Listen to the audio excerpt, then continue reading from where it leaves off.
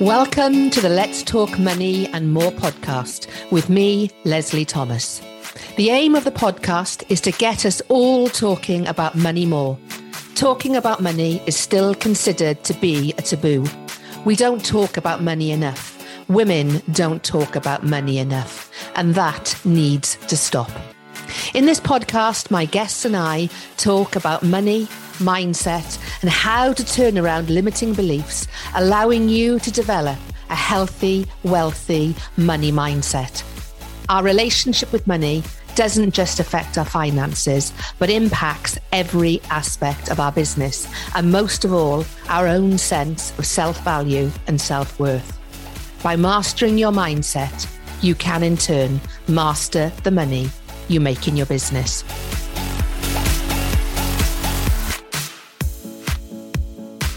Welcome to the latest episode of Let's Talk Money and More with me, Leslie Thomas.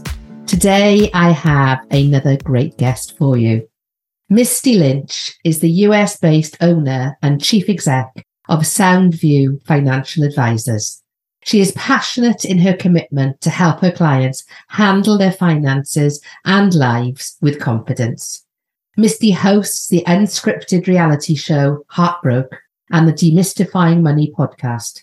She is also the author of Demystifying Money and a personal finance expert and resource for media outlets, which include the New York Times, Cosmopolitan, and CNN. She was also one of the top 100 financial advisors in the US in 2021, and US News and World Report called her one of the 9 women in finance to follow, because sometimes you need life advice, not just financial advice. So welcome to the podcast, Misty. It's absolutely brilliant to have you here. Thank you so much for having me, Leslie. I'm excited to talk about this today. So as I ask all my guests, the first question I'm going to ask you is, what is your money story? Yeah. So my money story, I think we all have a money story, whether we believe we do or not. And I know that mine has kind of become kind of the focus of really my life and my work. So I help people my goal really is to help people feel better about their money. I had a kind of unique upbringing when it came to finances. So much of what we learned before we're even 7 years old about money. We don't know it, but we were pretty comfortable when I was a young child. My father had his own business. He was always an entrepreneur, and my mom didn't work. She didn't have to. We had a nice house, cars. They had a boat, all of these things in the 80s that kind of signified success and wealth and status. And so we were comfortable, and I didn't really think about money in that, in a negative way at all. But then all of a sudden, when I was around 10 years old, my father's business had slowed down dramatically. And so we went from having, and I'm a 9-year-old, 10-year-old, I have a child that age now, so I can see how their brain is, they get things, but they don't necessarily really understand everything that's going on. And so we had to sell the house and move. We changed cars. We moved to a different town. There were no more boats, and we were living in a very small, apartment type of place. And things had changed so much where money was something that was being discussed all the time. And when it was, there was crying. It was stressful. And I felt that. So in my head, I really started to believe that having more money or having less money was why there were any problems at all in our life. Mm-hmm. So even as I started, in I think in 6th grade, there was a stock market contest that we did. And we took a newspaper and we looked at a stock, and I realized what investing was from just that little introduction to it. And I thought I had the answer. I went home and told my parents, I have the answer for the money problems. We just need to do this thing called investing, where we put our money in other companies and they do the work and they make more money and we get more money. I lost the contest, but I did just become fascinated with how other people did it, because I didn't feel like my parents, they did work hard. My mom started working after that in a job. She had a high school education, she started doing hard work, and my father was still trying to, adjust the business and work hard. So I didn't think that being, working hard meant you get more money. That didn't seem to be translating. So I was trying to figure out other ways, basically to try to to try to fix it. And so I really started to think about money a lot more than other kids. I worked very early in I think I started working when I was 13 or 14, and really just continued to think about business and investing. Because my father was an entrepreneur, and I thought that was, the way to go. But then I also saw the downside too, which was very scary at times, wonderful at times. He had time for me. He went to my games when I played sports. He was always, around. I always felt like my parents were available, which is one of the beautiful things about being an entrepreneur. If you manage it. Absolutely. But also it's really up to you to figure out everything, and it can be stressful and lonely too. So I kind of, from that early experience, trying to be like, now I realize like money doesn't cause all of the problems or solve all the problems in the world, but I still believe it solves a lot of them. And so learning how to manage your money and learning how to use it and not be afraid of it and not ignore it can be incredibly powerful and can eliminate a lot of stress in people's lives. Absolutely. So do you feel that because of what your parents went through and your desire to find out how to make money more effectively as you perceived it, that's actually been an advantage to you going through your life?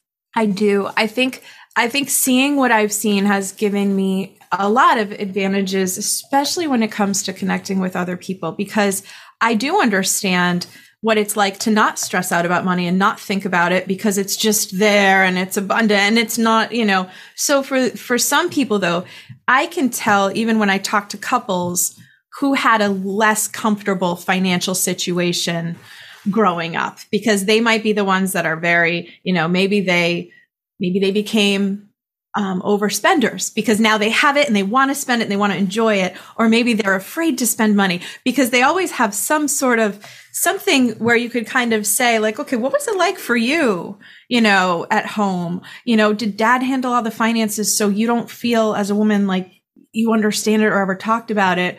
Or, do you feel like someone's going to take it away if you don't spend it? And I can kind of hear that because I recognize it. I recognize how much it can go on in the background and just kind of be this, constant, there's a lot of fear, there's a lot of shame and guilt that people have that really kind of holds them back. So I think kind of seeing all of those, seeing the really good times and seeing stressful, lean times, it's been especially helpful too for a lot of entrepreneurs that I work with, because sometimes their friends might think that they're just, enjoying their laptop at the coffee shop and they have but I realize how, stressful things might be for them trying to figure out how to, when you don't get a paycheck every couple weeks anymore. Yeah, so, absolutely. That has helped. And as a child, when your parents started to transition away from, the big house and the very nice cars to different cars and, a different home, etc., did your parents talk to you about what was going on? No. I would say that they thought that they were hiding it or being as content as possible, but it was, we were in a small space. I could hear the discussions. I could hear the pressure for, why doesn't he just go get a job? And, even though he was, some people are just entrepreneurs and they always, will be. He still works to this day, still owns his business and runs it in his 70s. Because that's just part of, who he is. But there was a lot of conversations that I overheard, stress. I knew that we couldn't do certain things anymore. I knew that there was I knew a lot of my friends had a different lifestyle. They were riding. We moved to a small town, which had a great school district, but also I knew it was different. So no, they didn't really talk to us and say, this is what's happening, that's going on. Not until I was older. Then my father and I started talking about business a lot. I'd understand what he was doing when he was outside with a book. And he would tell me, I have to learn how to do this new type of structure or coding or something in the business so that I can start to work on these types of things, because that helped me see the learning curve for business owners. When technology changes, things change. There's no training department to come and teach you how to do it, or new, human resources help. There's nobody. So you really have to learn how to adapt. So I saw that contraction where he was kind of reevaluating the business, the model, what's he going to do? How is he going to meet new clients? Things like that. And some of it was kind of quiet where you wouldn't notice it was going on, but I saw that end of it too, which might not to look to someone else like working, but it was, you know, it was. Yeah. And so it was kind of interesting to kind of see all of those ways that people have to, really, you kind of, if you want to stay in business, you do have to kind of continue to learn and evolve. Yeah, so that's very true. Very, very true.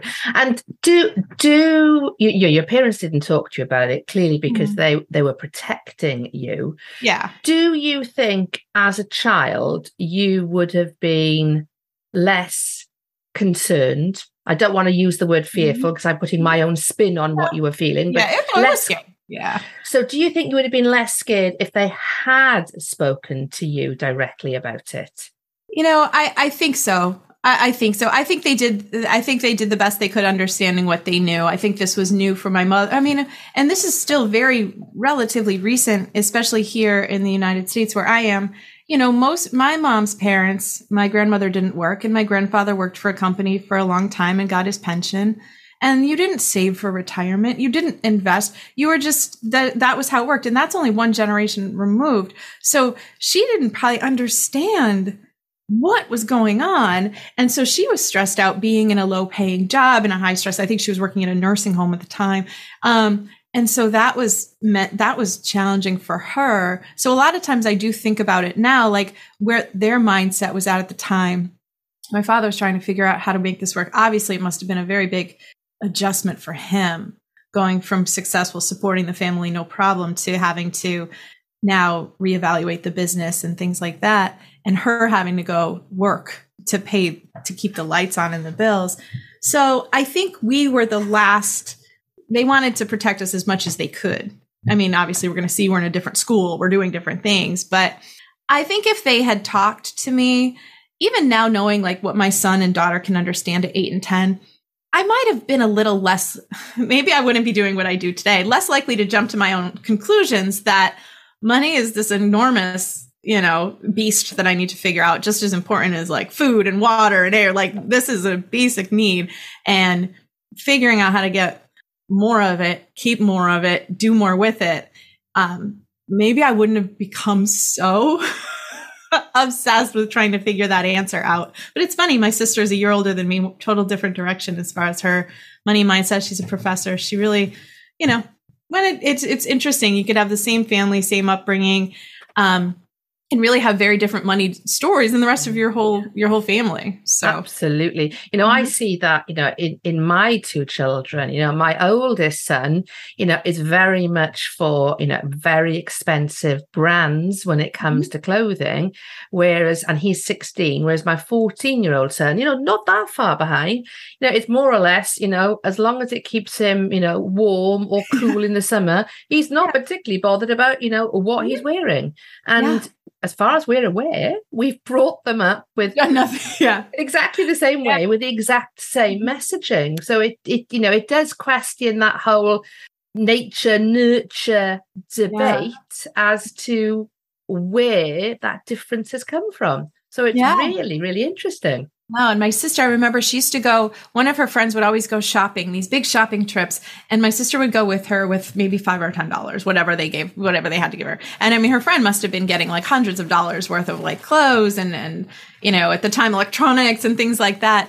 And my sister didn't mind at all. She enjoyed going. It was fun and she had a good time. And, I couldn't have gone. I would have been so jealous. I would have been so, frustrated. And so it's just interesting because I think about it with just different personalities, different people where that didn't, and she meant it. She enjoyed it. It still was fine. Where I was looking at it like, oh, don't you wish that like we could just do these types of things? Don't you wish you could just go? And she didn't care. So how has that experience of your childhood, how has that fed into your relationship now with your children and being a mum? Yeah. So I talk about money. I mean, I talk about money every day for work. So I'm working with people and clients, strangers.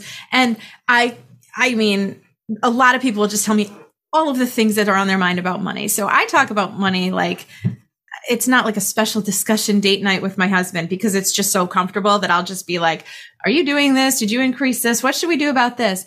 And I don't mind if my kids understand that sometimes I make decisions based on money. Like even at this point, sometimes they'll be watching television and they'll look through the movies that are available and they'll be like, oh, this one's rent or buy, or this one's free. And then they'll just be like, well, let's watch the free one because, or if they want to rent or buy it, they'll kind of make their decision kind of with a little bit more thought, like, okay, we both really want to see this. Let's ask mom. And they can almost tell that like there is a difference. It's not just go do whatever you want to. It doesn't matter.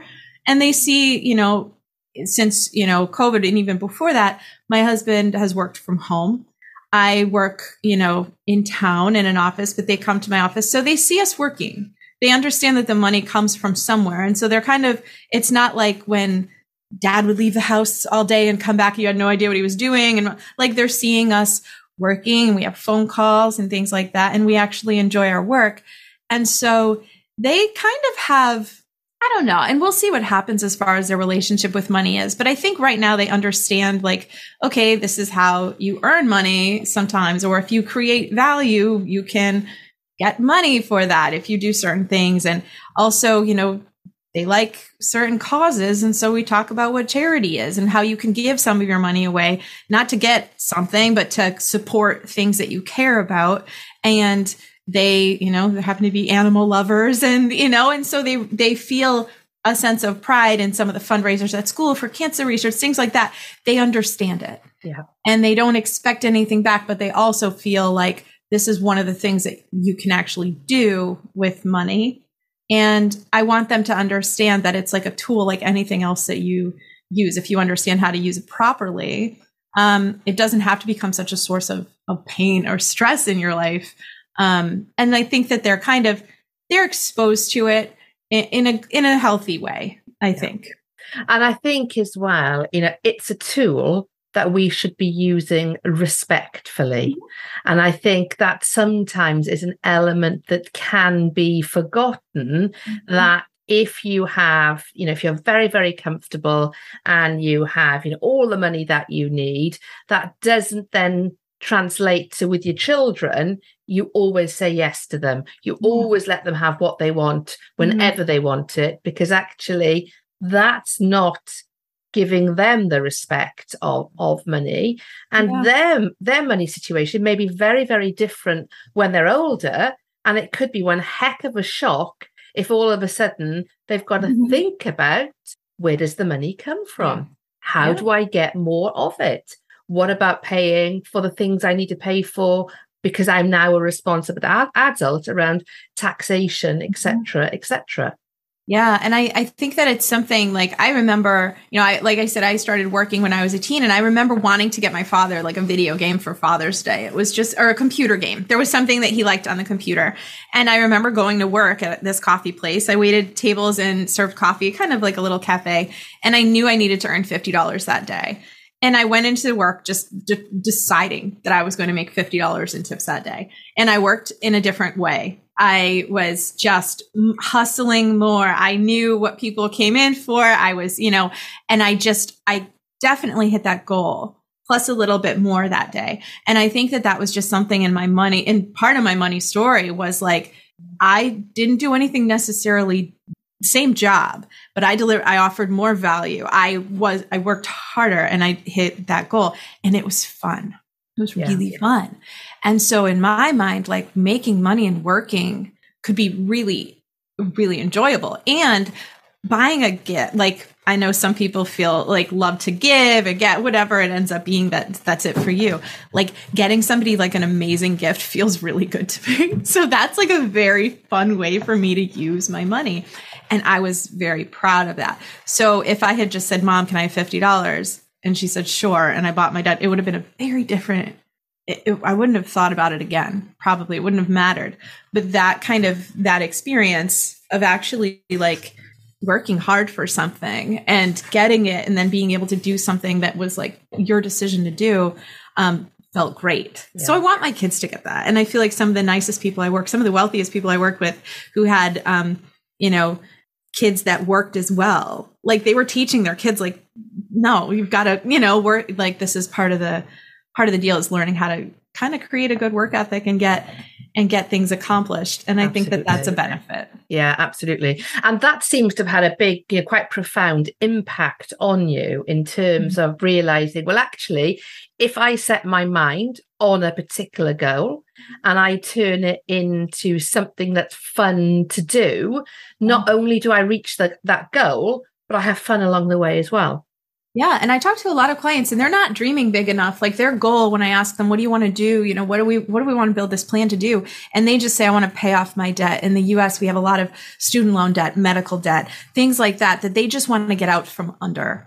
And while I understand that, if that's your ultimate goal, it's really hard for your brain to get like excited about that and want to jump out of bed and go, crush it at work because eventually you'll pay down this debt.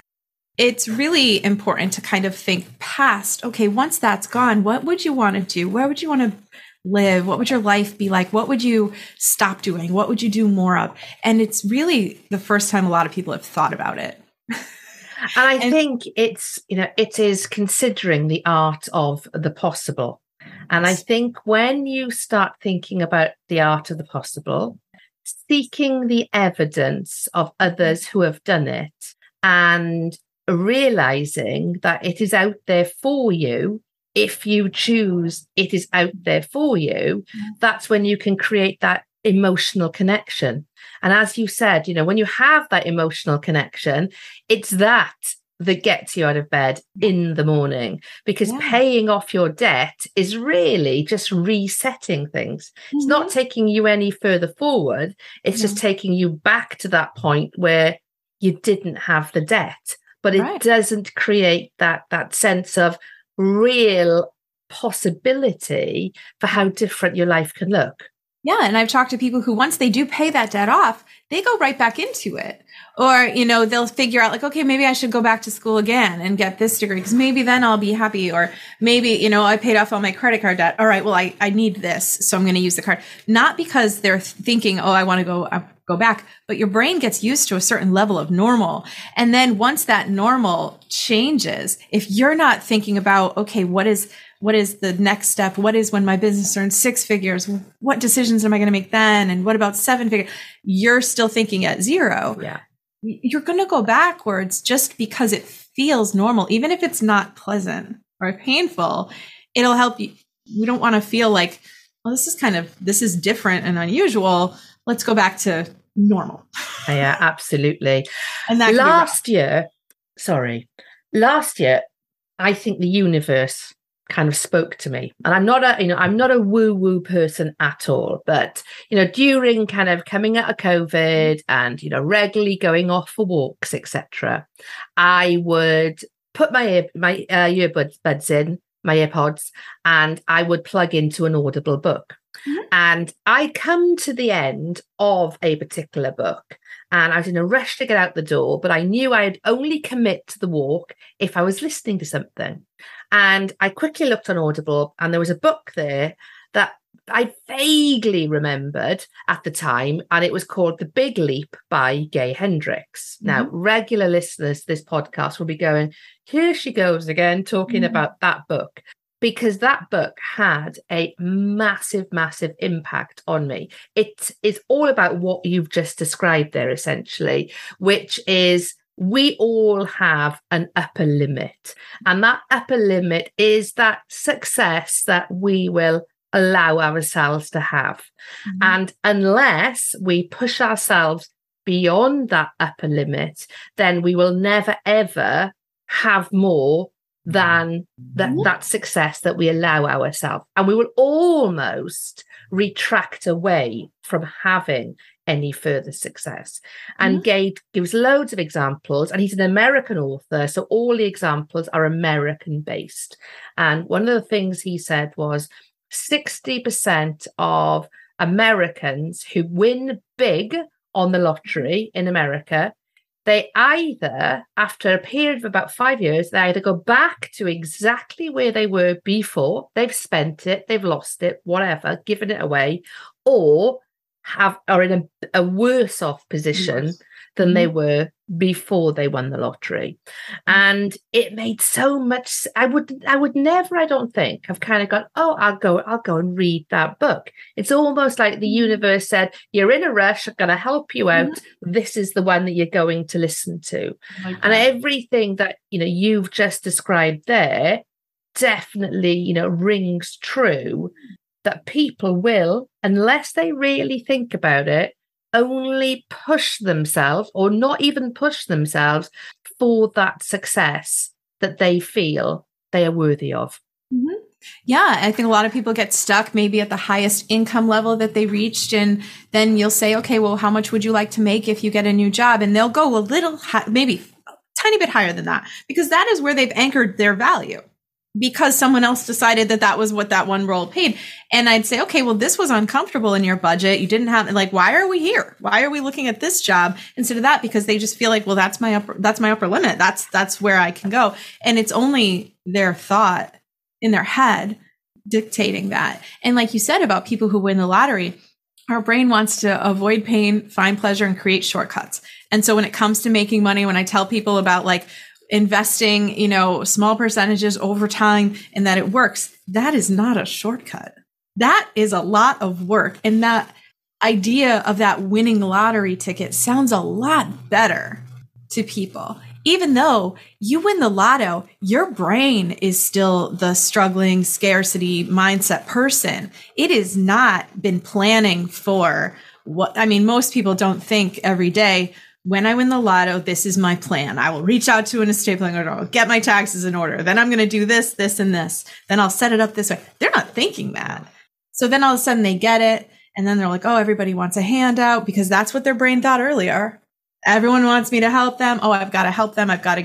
Because they're going to try to reset and get back to what feels normal. So yeah, they're going to end up, like you said, back to where they started within 5 years, or bankrupt, or worse. Yeah. And so it's interesting, because I think it's because their brain has no time to catch up to their new reality, and it is going to try to stay safe and get back to where it started. And so I like to kind of talk to people about eventually what they'll do with their wealth, what they wanted, to start really dreaming about it. Because then sometimes with business, like you said, you said you're not woo. I would say that I'm woo centric as far as that concerned. But I feel like once there's an alignment, so once you feel like, yep, you're in the right spot, or you're doing the right work, or you're helping the right people, sometimes that growth can happen quickly. It doesn't have to take 10 or 20 years to go from, A to B, or, 5 figures to 6 to 7. It doesn't have to be this linear, 10 years in this job, kind of like a corporate path. And so getting their minds ready for it is necessary. Absolutely. And that I think that is the really exciting part, of being an entrepreneur. Mm-hmm. When you go and look for the evidence of what other people have done. And I'm sure it's exactly the same for you as it is for me. I am in the world where, I see coaches who have had multi-million pound launches. Literally one coach I know has made $1 million in 24 hours as a result of the launch that she did. As we're recording this podcast at the moment, a little bit later on today, I'm going to be listening in to somebody. She's an American. Can't remember her name now. It'll hopefully come to me. 2 years ago, she was a nurse. She now makes 10 million. 10 million, having gone from being a nurse. So I think those days where you start off on a path, and I spent 20 years in corporate life. I had no ambition to be an entrepreneur. Probably because I was brought up the same way as a lot of people are. You work hard at school, you go to university, you get a job, and that's it then till you retire, essentially. And it was only because that lifestyle did not work for me being a mum, because my job was in London, an hour and a half away. I was having to leave my children at very early breakfast time with my husband, who had set up his own business at that point. He was taking them to nursery. I was clock watching, etc. When I came into that, so I left 10 years ago, joined him in his business and then set up my own coaching business. I had no idea that this world existed where you could make huge amounts of money in very, very short space of time. So my blinkers were taken off. But I think when you are, as you so well described, when you are in a corporate role where the bands are set for your salary, and you might get a little bit more if you have the ability to twist the arm of that person who's looking to take you on, etc. But it's never going to be massively different from the band that you are within. Then your mindset is going to be, well, this is how much I am worth, rather than actually, no, that's how much the role is worth. You are worth so much more, but that's what the role is worth. But once you tap into, well, actually, if I go and look at the other people who are doing what I am doing or I want to do in the entrepreneurial world, and I find out how they did it, then it's possible for me. And when you start to dream big beyond just paying off your debt and instead thinking, what difference can this money make to me? What can I do with this money in terms of the memories I can make, the experiences I can bring for my family, how I can share what I have with other people?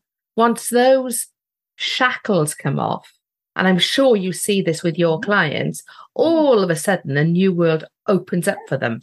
Yeah, no. And I was in corporate too for about 12 years because I did at some point. At first I tried, I wanted to be an investment advisor, but when I was in my early 20s and it didn't help being female, like all of these things were and I had no money and no wealthy family members to go to ask to be my first clients.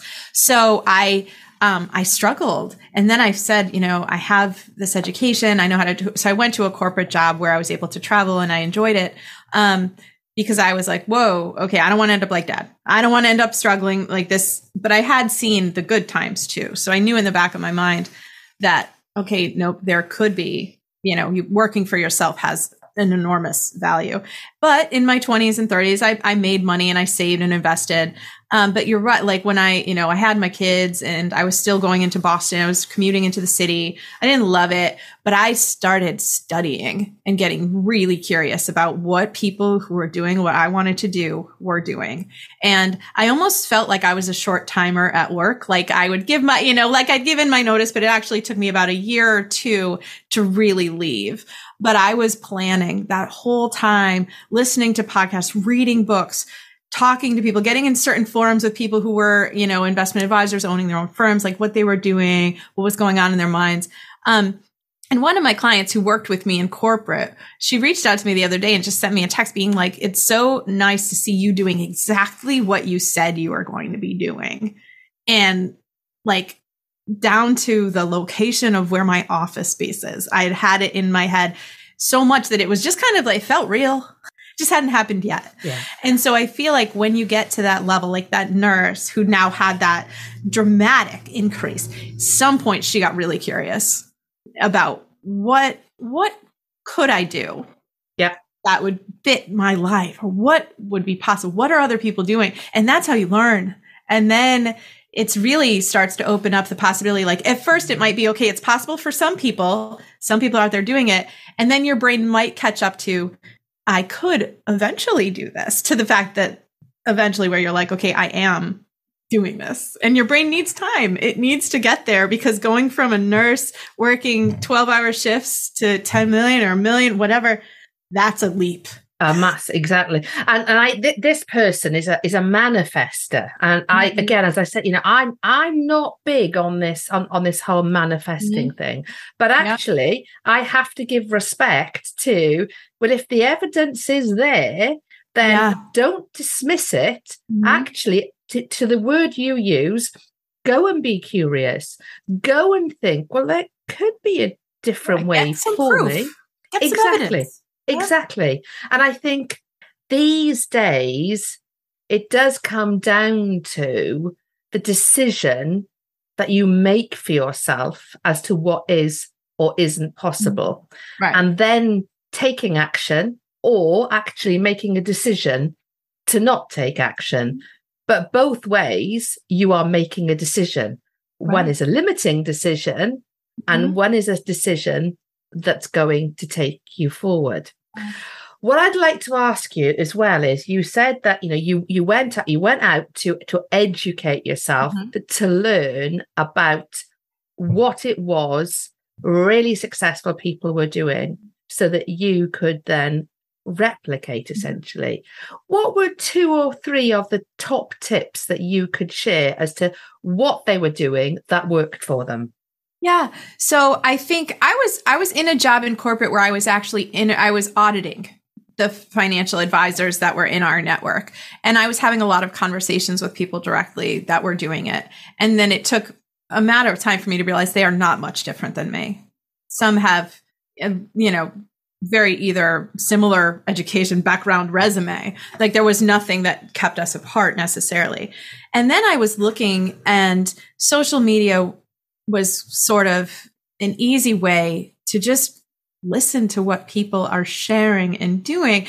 And so I kind of was looking at, some of the Facebook groups for some of the independent advisors.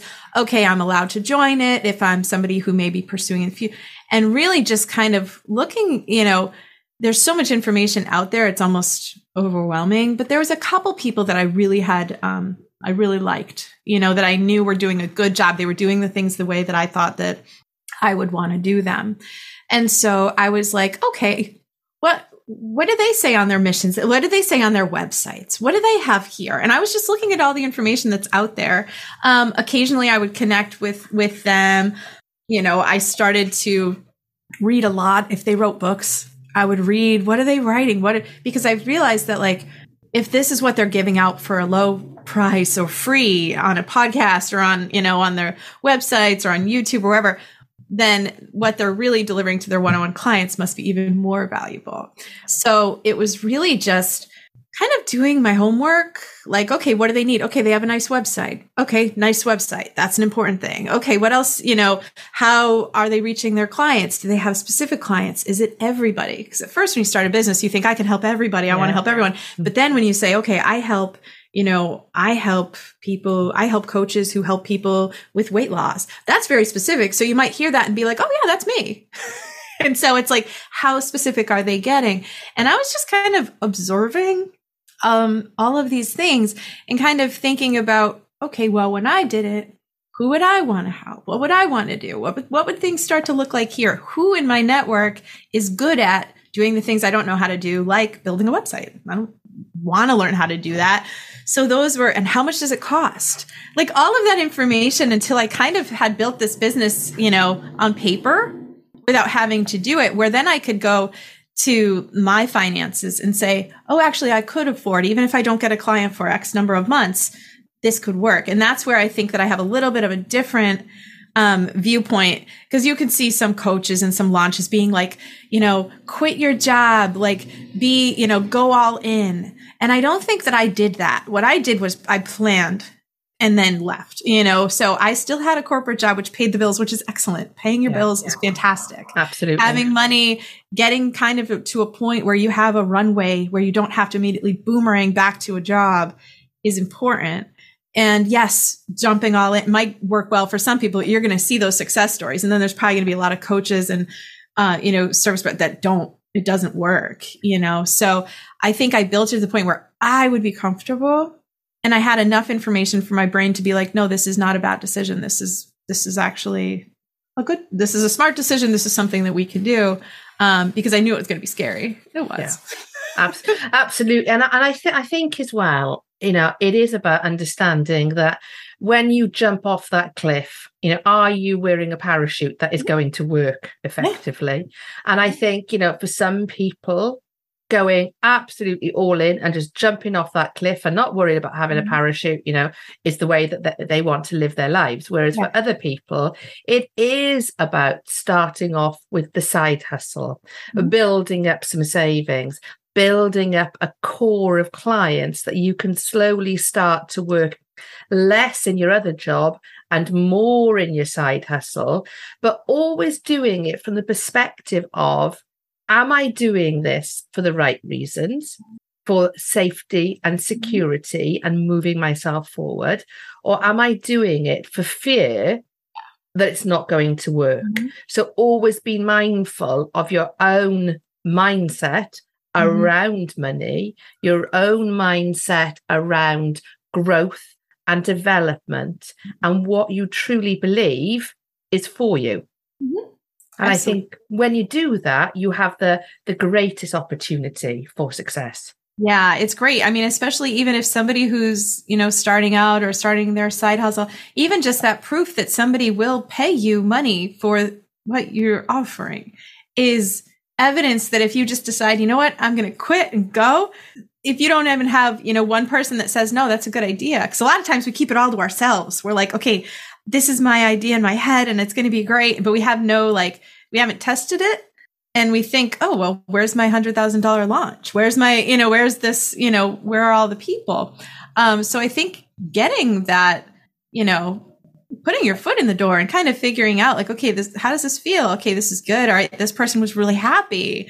All right. They said they would, share their experience and all of those things as you're building. I think as long as you keep looking forward, can be really helpful. Yeah. If you want to, start a solid business and actually like really, maybe it starts out slowly, but if nope, this was the plan, I can afford it, eventually, because it might take a couple months or years to actually, have it replace your corporate income.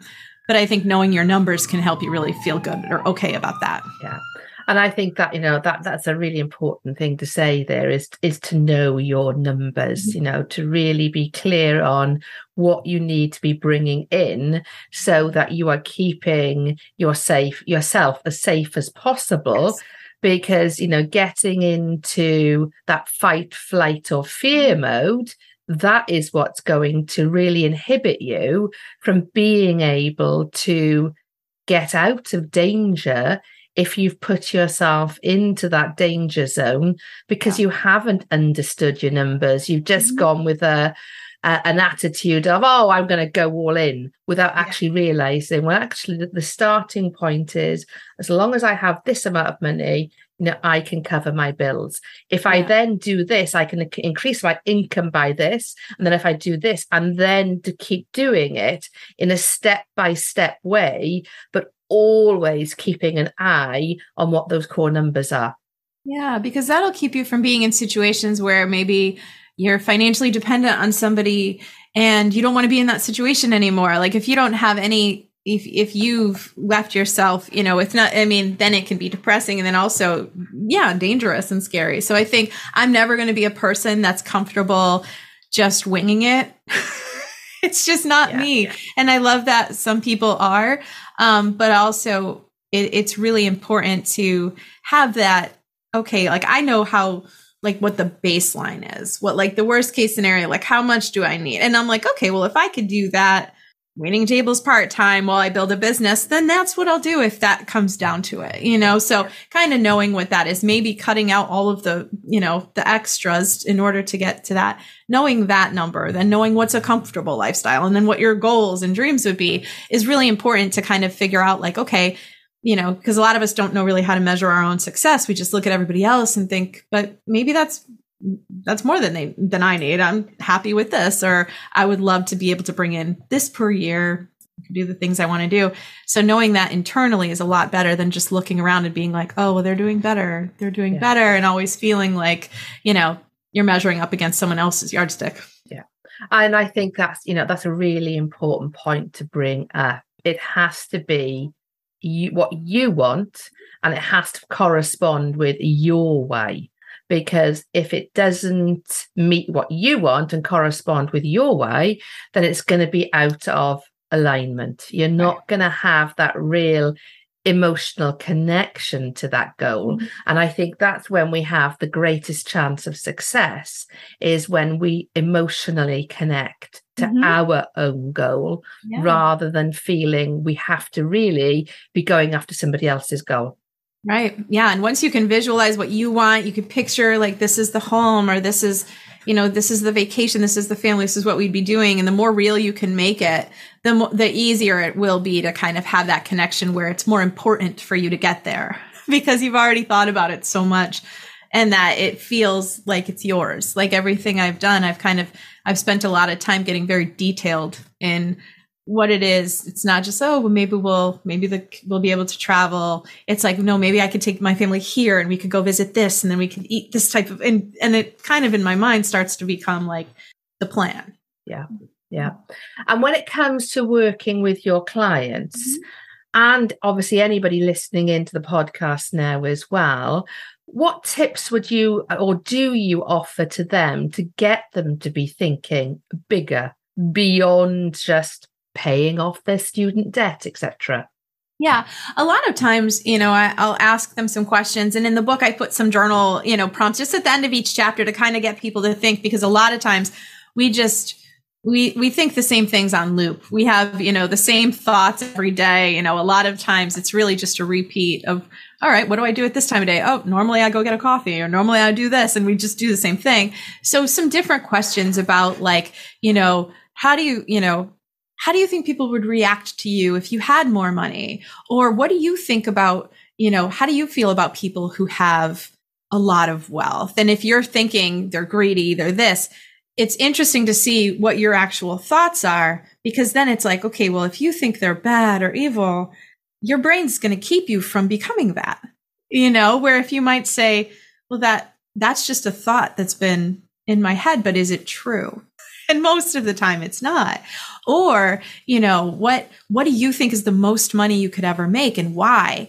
And it's just things that people probably haven't thought about, but if they actually write it down and then try to think about why, and it's just because, oh, well, that's all I've ever done so far, then, what if you tripled that? Or what would you do with $1 million if you had to spend it in one day? What would you do with it? Yeah. To see where people would actually, if they'd say, oh, I would give it away to this charity, or I would change this, I'd pay off this person's bills, or I would go to school, or I would do something different.